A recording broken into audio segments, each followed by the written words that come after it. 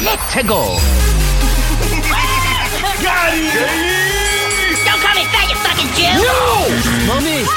Mama! I'm gonna come. Do not come. What's up, Jimbo? Oh my God, who the hell cares? Live from the sunny studios in Los Angeles, California, this is The Salami Show.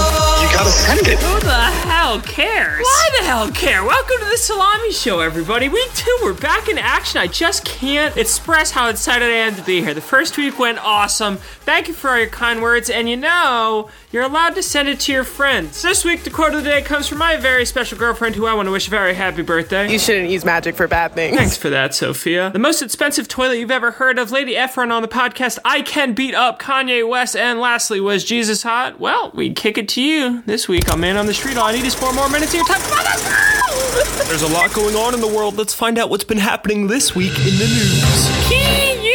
Legislators this week caused a stink by approving a $1.7 million budget to build a single toilet public restroom in a San Francisco park. What's more, the SF Recreation and Parks Department says the project won't be completed for 3 years. The 150-foot enclosure will be one of the most expensive public installments ever, costing over $11,000 per square foot. San Francisco Assemblymember Matt Haney, who secured funding for the latrine, is calling the project insane. The cost is insane, the process is insane, the amount of time it takes is insane. Mr. Haney, you're right. I think you're literally flushing money down the toilet here. There's no reason why a bathroom should cost that much, but hey, I guess I just don't understand public policy. What about you? What's the most expensive toilet you've ever shat in? I don't know. If it's anything less than $2 million, the San Francisco Tourism Agency actually invites you to come in and give it a whirl. Reporting from the Crobbett & Co. newsroom, I'm Robbie Seligman.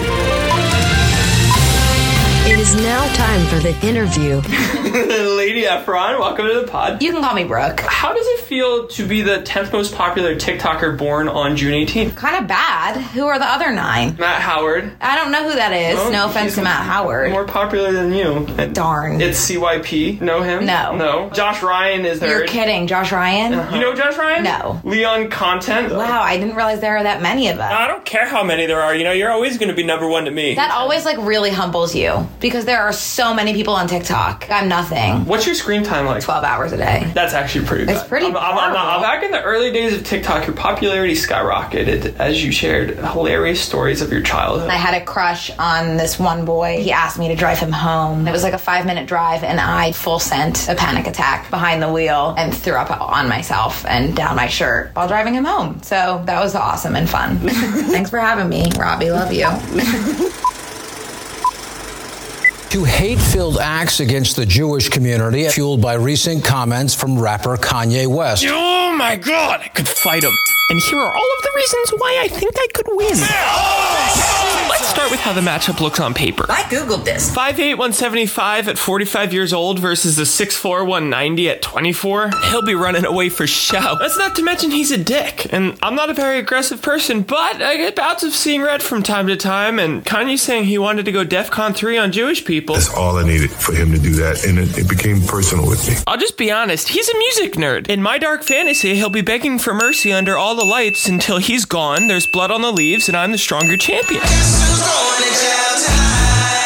Kanye, you're a bitch. I'll eat a piece of shit like you for breakfast, and that's on Adonai, okay? I'm an athlete, you're not. And simply, it's a mismatch, dude. I'll genuinely beat the shit out of you. I'll make you shit yourself. I'll make you shit your little boo-boo baby pants. That's it.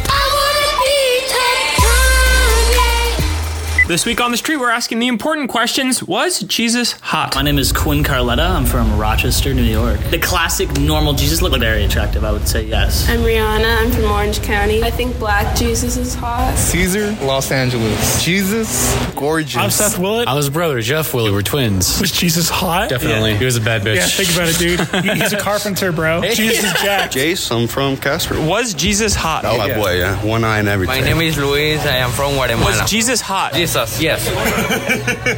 I'm Polly. I'm from New York City. I don't think Jesus exists. I don't believe in Jesus. My name is Alexander, and I'm from El Salvador. I don't know. I never met him, so so I cannot give any information about him. Not until I met him. Emilio Casper. He was the son of God, so he had to be hot. My name's Caden Cheney, and I'm from Casper, Wyoming. Chase Wilson. I'm from Douglas, Wyoming. Man's had good hair. I think that good hair, he had him looking nice for sure. My name is Courtney. I'm from Northern Cali. I could get behind the hair, you know. Like that. Long hair. Something does.